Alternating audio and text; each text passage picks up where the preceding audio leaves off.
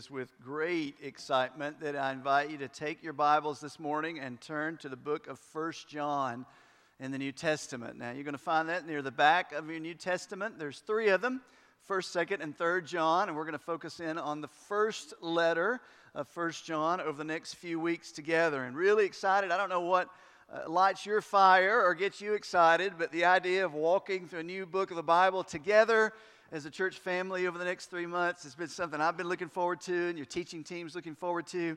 So really excited to walk through this book together. And you say, what is that going to look like? How do we walk through a book together? What does that mean? Well, the next 3 months or so, we're going to teach verse by verse through 1 John. You also have a reading plan that you can follow. It's in print like this. You can get a digital version on our app, and I encourage you to check that out so you can be reading through 1 John. It weaves in the Gospel of John as well and all three of the letters that were written, so you kind of get a broader picture. It's really neat. So whatever you read on Saturday from this reading plan is what we will be teaching on the following day. On Sunday, we set it up that way so you can kind of have an idea coming in. Having thought through that scripture and prayed through that a little bit, I think it'll be much better for you. So there's that tool. In our life groups, we're going to be discussing some of these lively topics. They're going to come up in 1 John over the next few weeks together, so that's going to be really good. And then just another opportunity for you. This Wednesday night is part of our Behind the Message group at 6:30 Wednesday night. We always take some different things from the messages, and we'll be doing that for the next several months.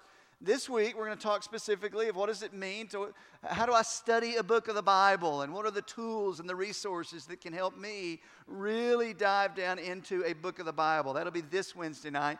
Encourage you to be a part of that. So a lot of good opportunities for you and us to walk through this book together. Now, maybe a better question is not only how are we going to do this, why are we going to do this? Well, if you're new to Tri-Cities or you've been here for a while, the truth is the same. We believe that this is from the very mouth of God. And we believe we will be different people. We believe we'll be different people, our souls, our hearts, our lives in 3 months from now because we focused on the living Word of God in community with one another. And the Spirit of God uses His Word. He says it'll never return void. It means that the investment that we'll make into His Word will never come back empty as a church and in your individual lives. So I invite you to be a part of this journey together over the next few weeks in 1 John, okay? So just going to go ahead and own it. I'm going to geek out a little bit this morning. And what I mean by that is I'm kind of a student. I like to do a lot of background work. So I'm going to share some of the background work and try to set up the context of 1 John. So as you read through it and we teach through it, you have some idea what you're reading. You can follow along in the app. So anytime you're studying through a book of the Bible, here's a question. Why was this letter or this book written? So we want to ask that question this morning. All right, the Apostle John sits down. He writes this letter, and that's what it was, to a group of believers in the continent of Asia about 2,000 years ago. Why are you writing this letter, John? And I want to try to answer that this way a little bit. I'm going to answer it with this illustration. So, several weeks ago, this story kind of went viral on the internet, and I kind of got a hold of it, and I thought, man, that'd be a good illustration. But it was the story of the zoo in Cairo, Egypt. So the zoo in Cairo, Egypt was very excited to begin to promote, and they advertised their 2 newest animals to their zoo lineup. And it was 2 brand new zebras that were a part of their zoo. So people came and they were excited about seeing the zebras, and they brought their kids and, look at those 2 new zebras and all that. And that went by for a couple days, and nobody seemed to have a problem. Well, about day 3 in the Cairo heat, there was some people who began to notice some issues with the said zebras. One individual, in fact, was so concerned with what he saw, he took a picture and he put it out on Facebook, and we have that picture here, so go ahead and put that. We don't know this dude, he's just a stranger, but he shows this zebra. Now, if you look real close, this zebra's got problems. The first problem is the black stripes on the zebra seem to begin to be smearing and wearing off. That's a problem. The second problem is, and I'm not a zoologist, but zebras have tiny little ears. They don't have really large ears. The ears on this look a whole lot more like a donkey than they do a zebra. Zebras have black noses. This animal has a brown nose, just like a, you guessed it, donkey. So here's what happened. The director of the zoo decided he really wanted to have some zebras. He would paint them up on the outside to look like zebras. He would tell everybody they were zebras. But you know what you have here? You have nothing else than a poorly painted donkey. That's it. Now, a lot of people walk through and they didn't discern any difference. They just kind of walked through with a casual eye, and the sign said zebras. It must be a zebra. But there were some with a discerning eye who looked past what was said to the characteristics of the animal and realized we have a foul. This thing, what's this? These animals are not what they claim to be. They're imposters. Imposter donkeys. That's what you have here. Fakes. And what in the world does that have to do with 1 John? Well, there were some people in the churches that John is writing to that very cleverly were portraying themselves to be something they were not. And for the most part, most of the people just walked right by, and they were actually even in church, if you will, and they knew these people, and they didn't discern any kind of problem because they didn't have quite the discerning eye of the Apostle John. So John gets wind of this, and he hears there are some deceivers among the believers who are leading them astray. And they're not only are they pretending to be something they're not, they're beginning to teach false things. And they're beginning to take the gospel and beginning to twist it ever so subtly about who Jesus was and why Jesus came and the incarnation. And John catches wind of this, and at the heart of a shepherd, he says, I love those people and they're believing lies. I got to do something. So he sits down and he writes, and here's one of the verses, and we're going to get to verse 1 in the chapter in just a minute, but you don't have to turn there. But 1 John 2:26, John tells us why he writes this letter. One of the reasons he writes this letter, but 1 John 2:26 says, these things I have written to you concerning those who are trying to deceive you.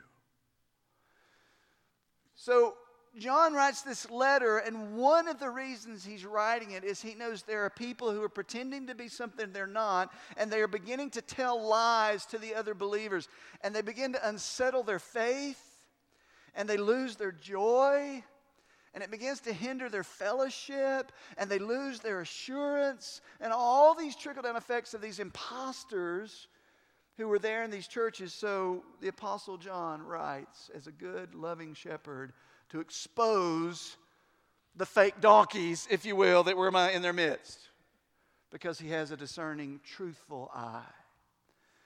Now, who wrote this letter? It's always important to know why a letter was written, so you kind of get a framework, but who wrote it? Well, it's pretty simple, and we're not going to go into a lot of details, but this was written by the Apostle John.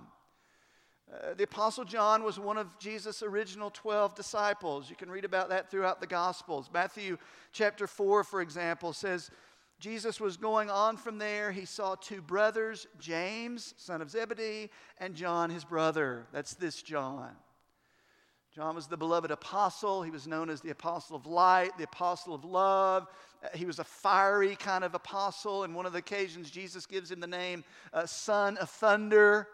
He called his brothers sons of thunder. There was an occasion where they were walking through these villages and by these villages, and they didn't really receive Jesus really well. And John comes up and says, hey, Jesus, why don't we call down fire from heaven and just destroy the village? And Jesus says, I don't think that's the best idea, John. Calm down. And he gave him this name, son of thunder. So this is the same John. John was one of the inner three. You know, Jesus had his 12, but then he had his 3 that he invested even more time in, Peter, James, and John. This is that same John. It was John who was with the 3 in the Garden of Gethsemane that heard Jesus praying and saw Jesus sweating drops of blood. It was John that went up on the Mount of Transfiguration when Jesus peeled back his humanity, so to speak, and revealed his glory. John was there. By the way, there was one disciple at the foot of the cross when Jesus was being crucified. It was John.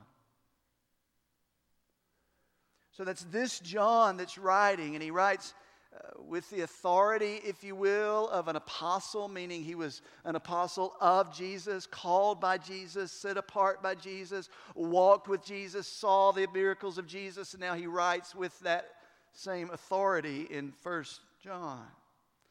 He wrote the Gospel of John, bearing his name. He wrote the 3 letters that we're talking about here. And then somewhere around 95 AD, about 65 years after Jesus lived, John, in the midst of great Roman persecution because of his faith, the Emperor Domitian exiles John to a little rock, a little island out in the middle of the Mediterranean called Patmos. And from that island of Patmos, this same John writes the book of Revelation. I'll just read you one verse from Revelation just to give you an idea of John. He says, I, John, your brother and fellow partaker in the tribulation and kingdom. The tribulation was an intense time of persecution. Remember, the early days, and these days are coming even more now for us in America, you know, it costs something to be a believer. John knew all about that. John says, I, your brother, your fellow partaker in the tribulation and kingdom and perseverance which are in Jesus, was on the island called Patmos. Why, John? Because of the word of God and the testimony of Jesus. John had been exiled. Now that's the last book he wrote was Revelation. A couple years prior to that, he writes 1st, 2nd, and 3rd John. Writes these letters to these churches, these believers that he'd invested in. He knew many of them by name. And he hears that they are troubled and distressed because of these false teachers. So as any good parent, any good shepherd does, he says, I'm going to write to you to set some of these things correct. So I said it earlier, just for context, John writes as an eyewitness. He has the authority of one who didn't just hear about Jesus, he walked with Jesus for 3.5 years. He writes with that authority, and you'll see that in 1 John. John also writes as a prophet. Now, at Revelation, he writes prophetically and apocalyptically and predicts the future as God revealed it to him. But in 1 John, he writes as a prophet in the sense that he's not very politically correct. Let's put it that way. If you read through the book of 1 John, John is not really worried about who he offends. He's only worried about the truth from a place of love because he knows at whatever point you're believing a lie, you're in trouble. And he writes out of great love as a shepherd, and he's very direct. And you're going to read some things in 1 John, and you're going to go, wow, that was kind of rude. It's not rude, it's just clear.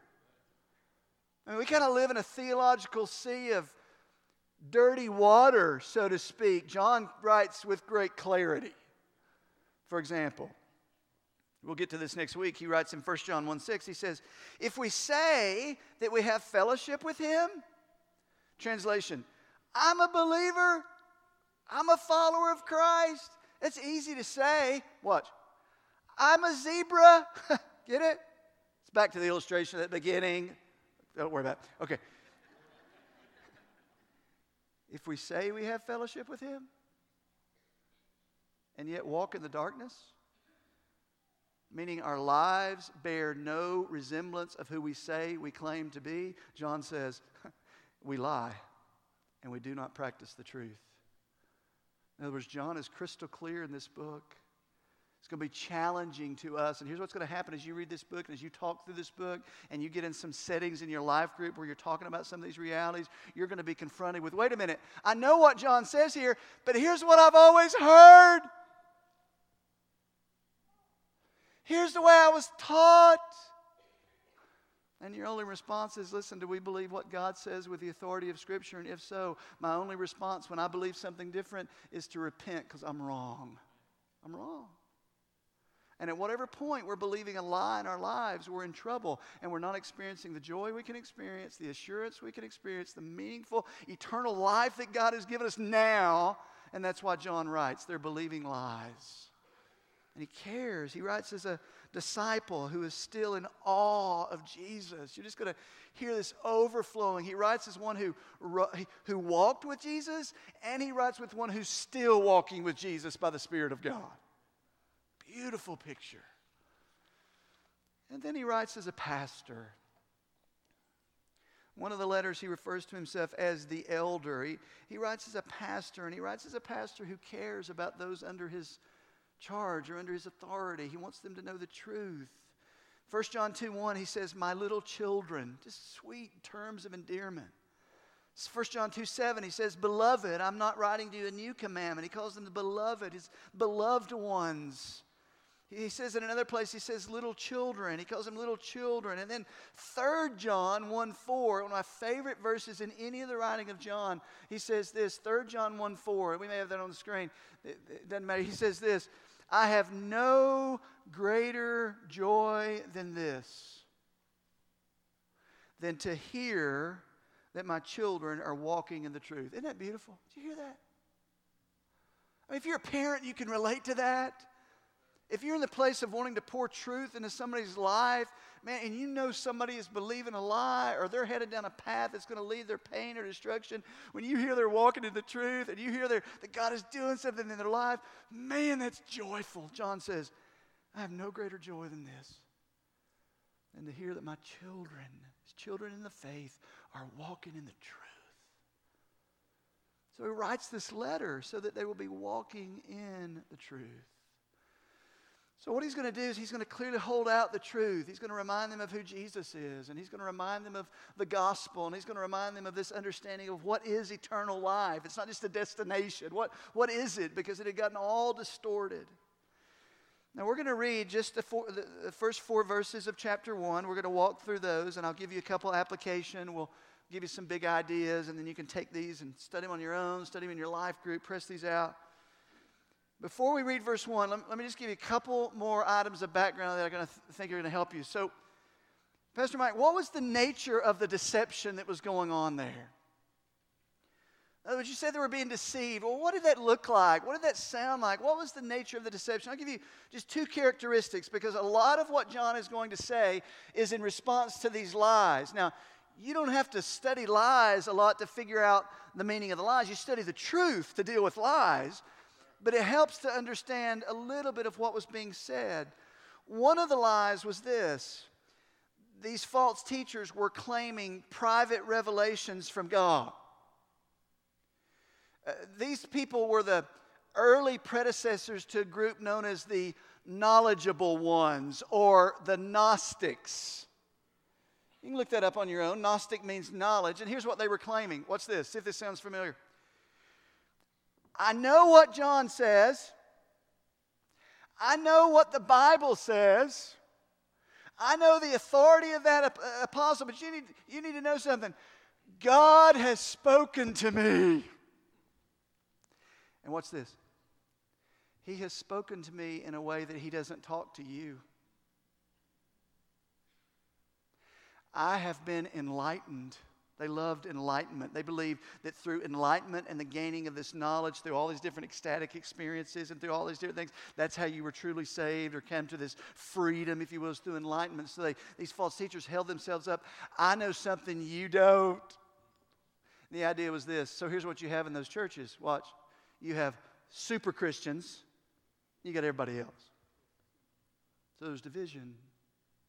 And then you had confusion among the believers. You say, well, these guys, they seem to really know what they're talking about. I mean, they talk a good talk. And so what they ended up believing was what God has revealed to us is not enough. We need more. It's dangerous. You need to understand, these guys look like Christians. They talk like Christians. They had their books at Lifeway.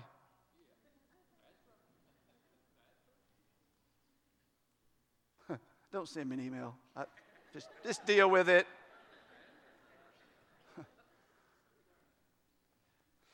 So that was one, is they had these private revelations, these guys who were super enlightened. And that's why throughout the book of John you talk about how you love one another, because they couldn't love one another. Because here's what one commentator said these false teachers, they despise the ordinary run of Christians. You're just an ordinary Christian. Us, we're the enlightened ones. That's a problem. Big problem. Another issue they had that you're going to see running through John, another false teaching was basically this, how they understood the world and how it was created. So here's what just hang with me for a second. I know I'm geeking out on this, but hang with me. They believed in the world that the way the world came into being, all matter was inherently evil. Meaning all created things like my skin or my body or all created things was inherently evil. Now, my spirit within me is good. That's warped, right?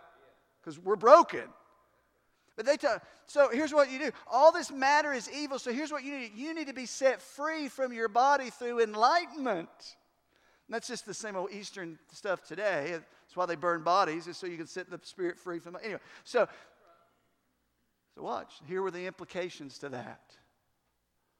One implication was this. Therefore, they said, so this whole idea that God became a man and dwelt in a body, no way. No way. So they bring into great question the fact that God ever became a man and walked among them. That's a problem. Second one was the idea that you can have fellowship with God and the very Spirit of God is going to come and dwell you in your body. No way. That can't happen. Your matter, the body is sinful. No way the Spirit of God can dwell with you. So they begin to leave these believers unsettled. Well, how do I have fellowship with God? How do I walk with God? They had the answer. There's a twisting of a lie. And then the other one was this. If your body is inherently evil anyway, watch this. This is so subtle. Whatever you do in your body, doesn't matter. You can do whatever you want. Whatever you want. Doesn't matter. As long as your spirit is enlightened with truth, quote unquote, you can do whatever you want with the body. So you can imagine what was going on there. So in the midst of all these lies, John writes, and some of those are going to catch as you read some of these verses, and you're going to go, that's why John says that. That's why you do a little background study before you read a book of the Bible. So, verse 1, I want to read it through 4 verses, and then we're going to make some application to our lives. So John writes to these believers that he loves. He wants them to walk in the truth. He wants them to flourish. He says this, verse 1. What was from the beginning? Let's stop right there. So we didn't get very far. Well, hang on. In other words, John says, okay, guys, you've been taught all this new revelation. You've been taught all this new truth. He says, here's what I'm going to do. I'm going to take you back to the beginning. Now, he's not referring to the beginning back at creation. What he's specifically referring to is the beginning of when you heard the gospel. I'm going to take you back when you heard the gospel for the first time. The beginning of the proclamation of who Jesus was and what Jesus has done. We're going to start there. And we're going to go back to the beginning. And he says that with great confidence, and it shows the stability of the message of the gospel, all the isms and spasms and asms that are going to come through your lifetime, and all these heretical teachings. John says, listen, we're going back to the Bible and the gospel because it never changes. He says, that which is from the beginning, that which you built your life on, we're going to go back there. And then he begins to remind them of who Jesus is. Watch this. He says, what was from the beginning, what we have heard, John says. What we have seen with our eyes.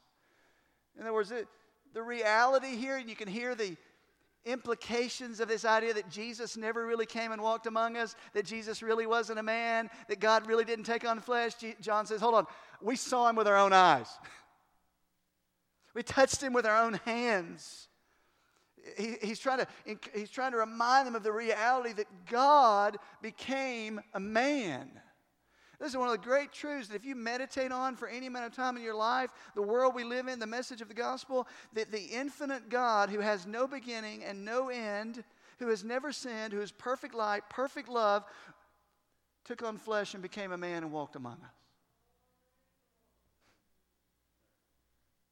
And John says, guys, I don't care what all these false teachers are teaching you. We're going to go back to the beginning. You don't do better than that. You don't do better than that.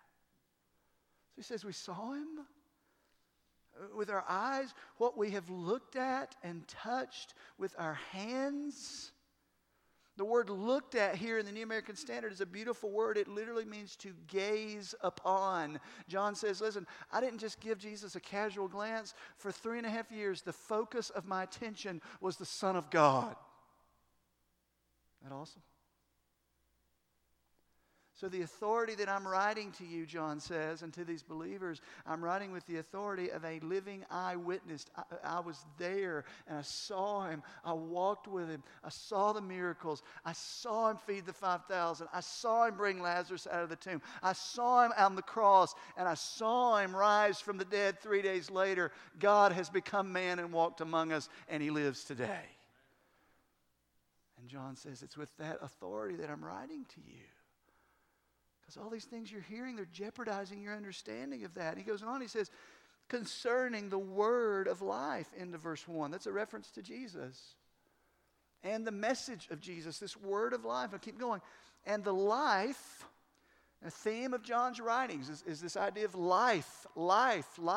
It's what he's saying is, it's the very life of God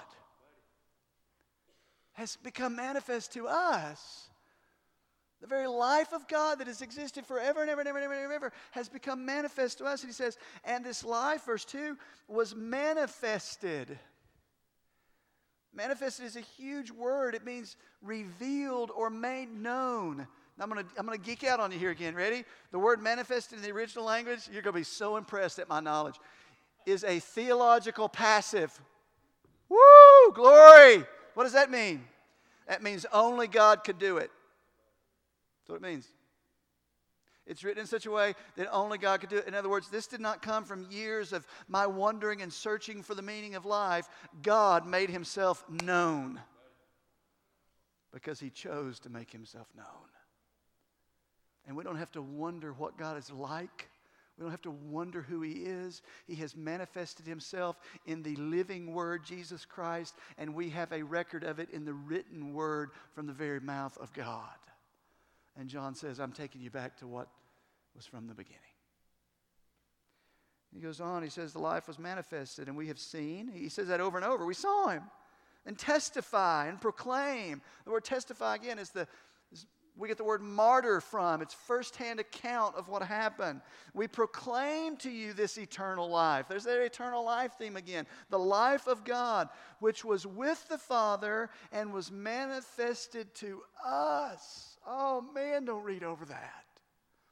John says the very life of God himself was manifested to us and came and walked among us in the person of Jesus Christ. Eternal life. Hold on to that. Verse 3, he says, now this is huge. He says, what we have seen, what we have heard, we are proclaiming to you. Now, I want to make a statement, and some of you are going to roll your eyes. I know you are, but this is going to come up as you read this. It's going to help you. In the reading of 1 John, watch this. Verb tenses matter. Pastor Mike, could you get out of English class today, please? This is huge. Verb tenses matter. Watch.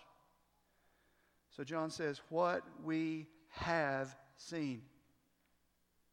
What we have heard. That's a verb tense in the original language, which means this. Something so significant happened in the past, the impact of it is carrying over into my present. It's like saying through a verb tense, I was changed in the past, and the reality of it has carried over into my present.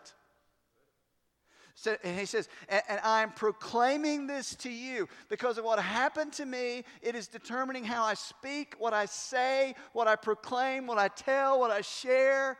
And here's one of the themes throughout the book of John. You know the reality of what you claim happened in the past by the way it is lived out in the present. Hear that? John says, I saw him. John says, I walked with him. And John says, it so deeply transformed my life then that it is impacting my life today. It determines what I say and what I speak and how I live and the life that I lead. There's no superficial, and I was going to say this, no superficial cultural Christianity in the book of 1 John.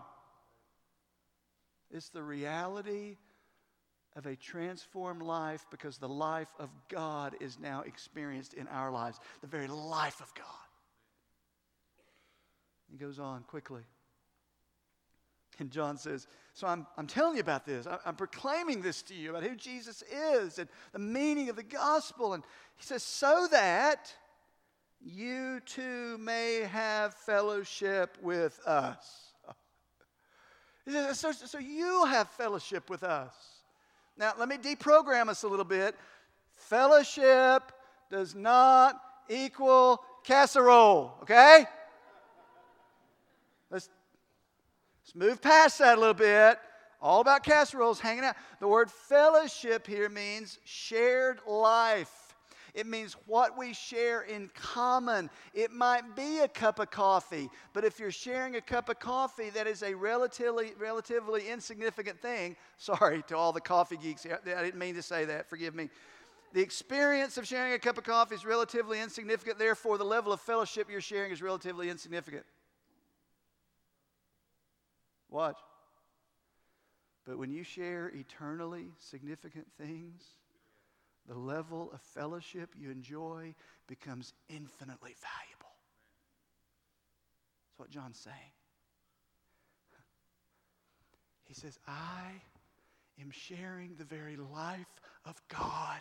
I know God. What these false teachers are telling you, it's a lie, but I know God. He says, I want you to share in that same infinitely significant thing of the very life of God. I want you to have that fellowship. The word fellowship here means literally, again, it's the shared life.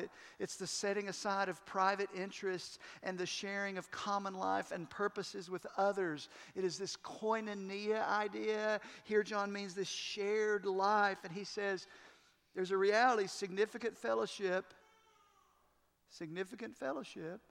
shares in significant things. Let me just tell you some implications to this really, really quick, because this is awesome. Why is it that as a believer with the Spirit of God living inside of me, I can go almost anywhere in the world and meet another believer, and within 5 minutes there is this powerful bond and connection? Why is that? Don't care what color their skin is, don't care what socioeconomic background there is, but two believers together, there is this bond, there's this thing. What is that? That's because we share incredibly significant things. Right? You've experienced that, right? That's what John's desiring here. Let's flip it around, though. Watch this. The opposite is also true. Why is it that someone who has the Spirit of God living inside of them, eternal life, they've been born again, all the same metaphor, they know God, will never be able to have that level of fellowship with someone who doesn't know God?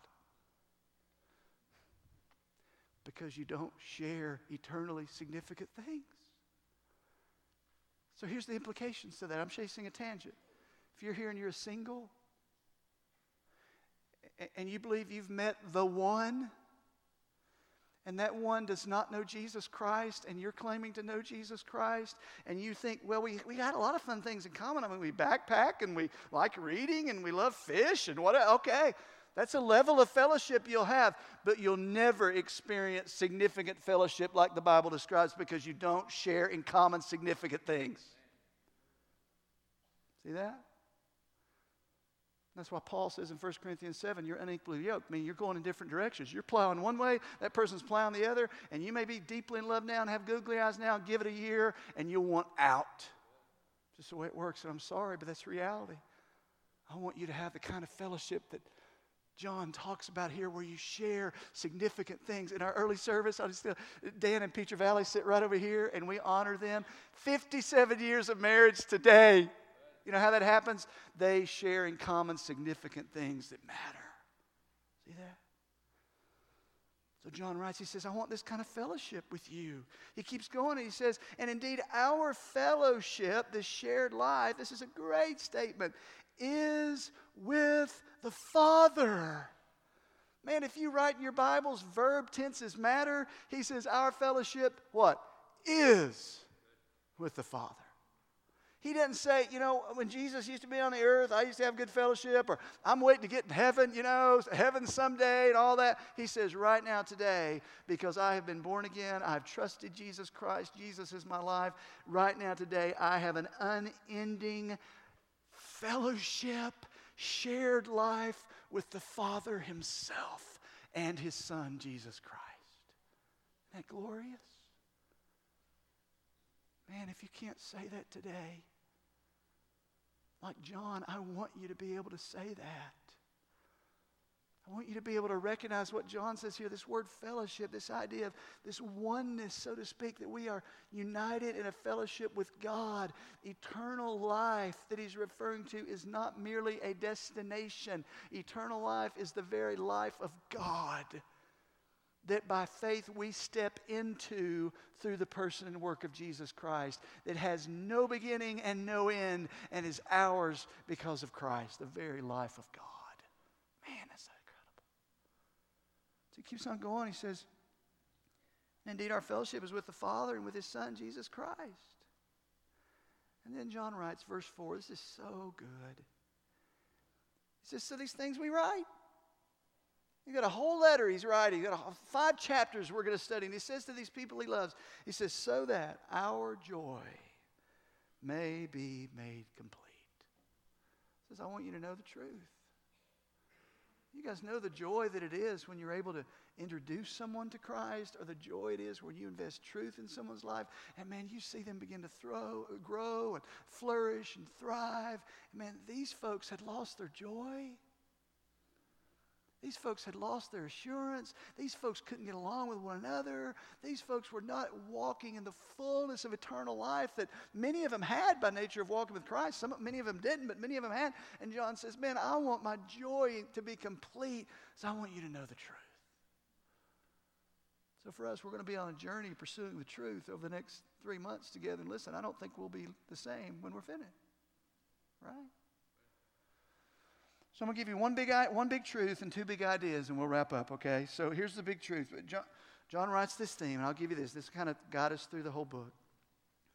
Big truth is this. John writes of eternal life.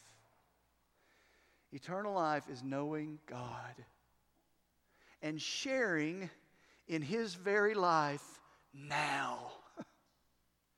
John says this life has come. He's been manifested, this eternal life. Do not think of eternal life as merely a destination. Eternal life is a quality of life to be enjoyed now. It is the very life of God in us. It is the life of the Spirit of God in us. It bears fruit in our life, and it goes on forever and ever and ever.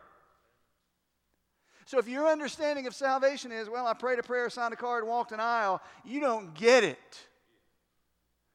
Eternal life, imagine the very character and person of God who has existed forever. Eternity past, eternity future. He is light, he is love, he is joy, he is all of that. He came to us so that we could come to know that quality of life. And at the moment of faith, John says you are born again into a new life.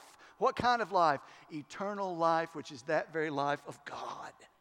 That's awesome. Here's what John says. He says it in the gospel. Everybody knows this, John 3:16. For God so loved the world, he gave his only begotten Son. Whoever believes in him will not perish, but have eternal life.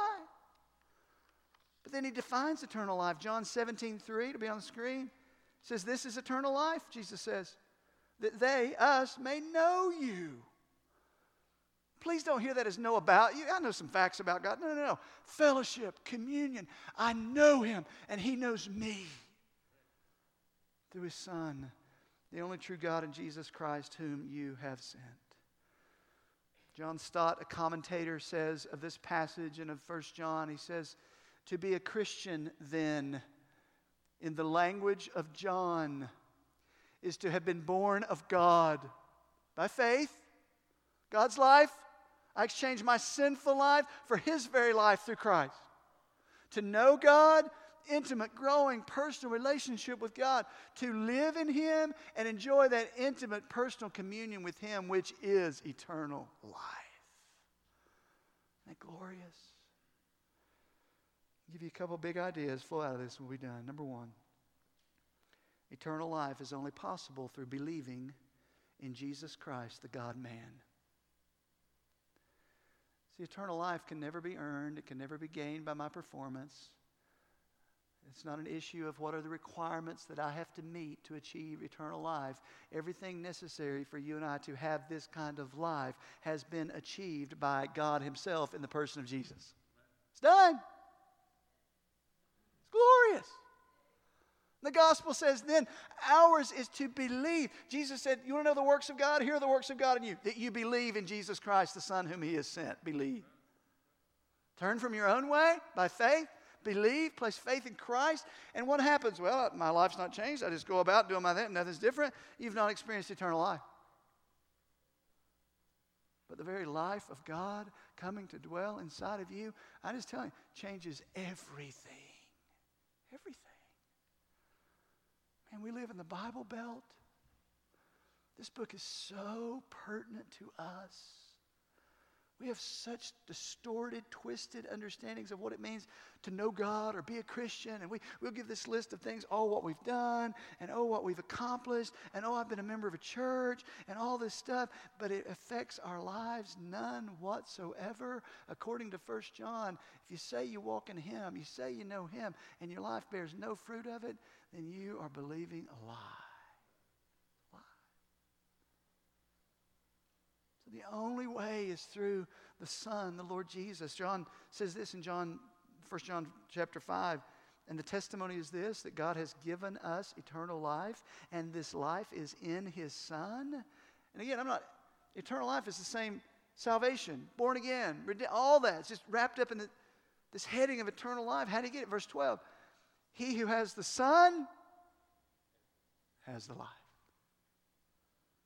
He who does not have the Son does not have the life. But Pastor Mike, I prayed that prayer when I was real little. I did too.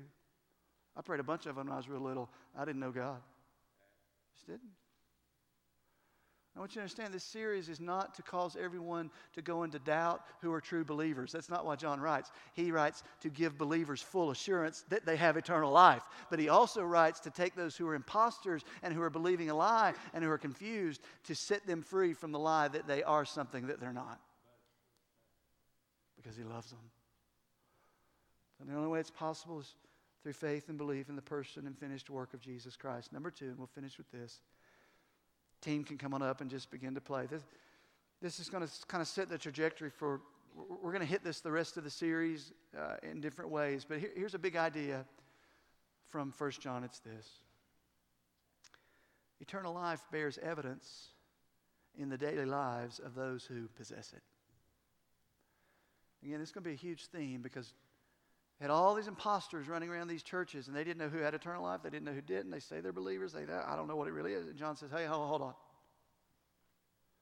He says, I'm going to write, and I'm going to give you some clear evidence that you who are genuine, 1 John 5:13, that you may know you have eternal life. But those of you who are believing a lie, you'll see Jesus for who he is and your lack of salvation, and your lives will be born again because you're believing a lie. He goes through these different tests. You'll see these woven throughout the book of 1 John. We're not going to explain all these this morning, but he goes through these tests. In other words, these are not means to earn salvation or eternal life. Don't hear that. These are simply ways to know that you have it.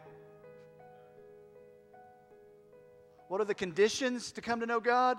Belief and faith and repentance in Jesus Christ. Faith in Christ. The evidence that you have it? Oh, there's a lot of that. John writes about it. He gives 4 really quick. Number 1 is the truth test. What do we believe about Jesus? Because 1 John 2:23 says, whoever denies the Son does not have the Father. The one who confesses the Son has the Father also. You say, I know God, I walk with God, but you believe something that's not even true about Jesus? Doesn't work that way. Secondly, it's the sin test. Are we pursuing holiness and confessing sin in our lives? Not perfection. We'll never achieve perfection in this life. That's not the point. But if you don't have a decreasing pattern of sin in your life, 1 John 1:6-7. If we say that we have fellowship with him and yet walk in the darkness, we do not practice the truth.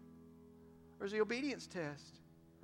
The one who says, I've come to know him and does not keep his commandments, he's a liar. In other words, who's the boss of your life? Who's in charge? And then finally, the love test. You'll see this pulled throughout 1 John. He says, we know that we have passed out of death and into life because we love our brothers and sisters. We love the brethren. He who does not love abides in death, because that fellowship that exists there, remember that fellowship? We share the common life of God. I have a love for you and you have a love for me because we share the common life of God.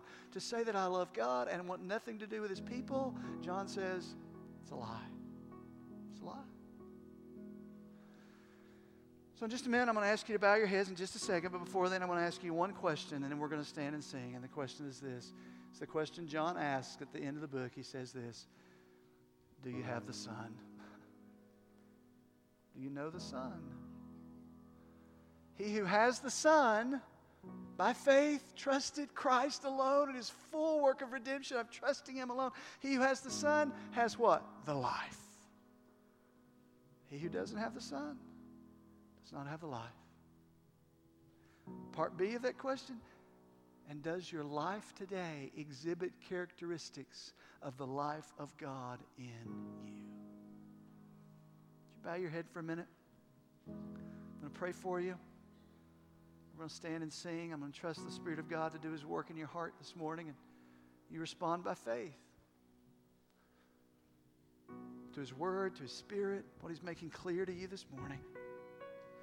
Father, I pray for my brothers and sisters here that know you this morning, Lord, that those that have the very life of God living in them, that as we walk through 1 John, they will know that they have eternal life and walk in the fullness of that life that is you. And Father, at the same time, I pray for men and women and boys and girls and students here today, Lord, that are holding on to some experience 20 years ago, or some prayer they prayed, or some card they signed, or some religious activity, but their lives today bear no evidence of knowing Christ. Lord, I pray they would see that the life of God is not in them. And I pray they would call out to you in faith. Lord, I need you, Jesus. Save me. Turn from my sin. Receive you and you only as my Savior and Lord. Open their eyes, Lord, to see Jesus for who you are. We ask in Jesus' name for your sake.